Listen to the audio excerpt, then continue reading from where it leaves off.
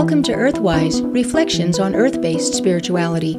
I'm Anu Dudley with a piece about the color brown.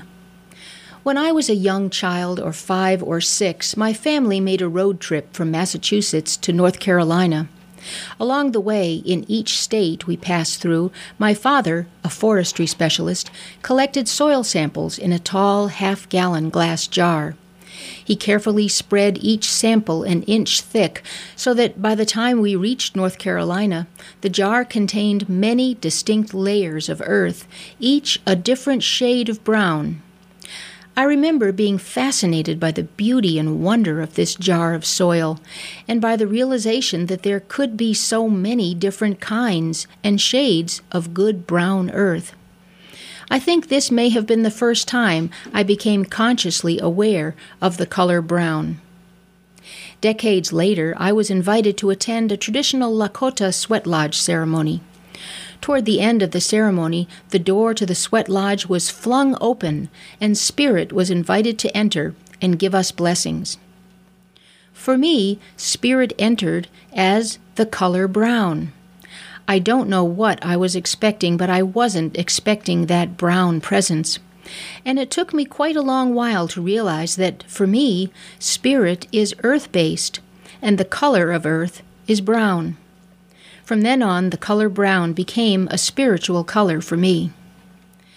But for most people, brown is a nondescript, drab, and much overlooked color.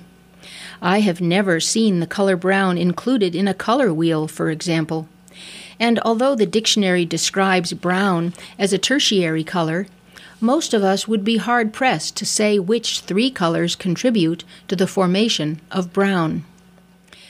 It is also unusual to find the color brown mentioned in discussions of esoteric color symbolism. When brown is mentioned, not surprisingly, it is equated with the element of earth, although earth is more often connected to the color green. But, of course, the foundation of that green is the color brown, for the green of earth cannot exist without the brown earth. So brown is considered to be grounding, when it is considered at all, and to be that color which connects us with earth energy, helping to bring us back down to earth, our mother. Brown is felt to be warm and comforting, bestowing quiet and peace. Because brown is an earthy color, it is thought to provide balance, not only on the physical level, but also to our mental processes, which sometimes can be overactive and anxious and even frenetic. Brown's calming influence is believed to facilitate concentration and the absorption of knowledge, to enable one to go so deeply into thinking and concentration that people coined the phrase to be in a brown study. Without the help of the color brown, depth of thought may also be lacking, and the very desire for knowledge may be compromised or even non-existent.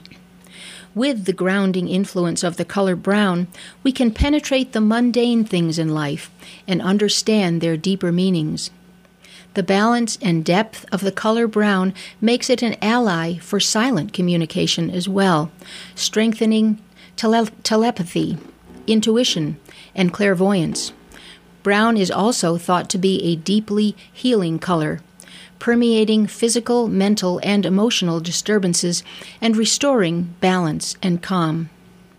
At this time of year, brown becomes the predominant color in the landscape. The only leaves still left on the trees are the brown beech leaves. All the other vegetation except the evergreens has fallen to the ground and has itself begun to turn brown. Brown signals the end of a cycle, implying death and decay.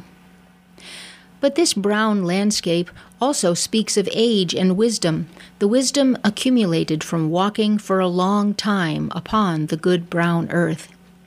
It is this wisdom gained from the experience of living that enables us to continue to grow and transform. For at the start of the new cycle in the spring, that same brown earth will give forth new life, and brown, the unspectacular color, will again create spectacular results. Blessed be. You've been listening to Earthwise, Reflections on Earth-Based Spirituality. I'm Anu Dudley.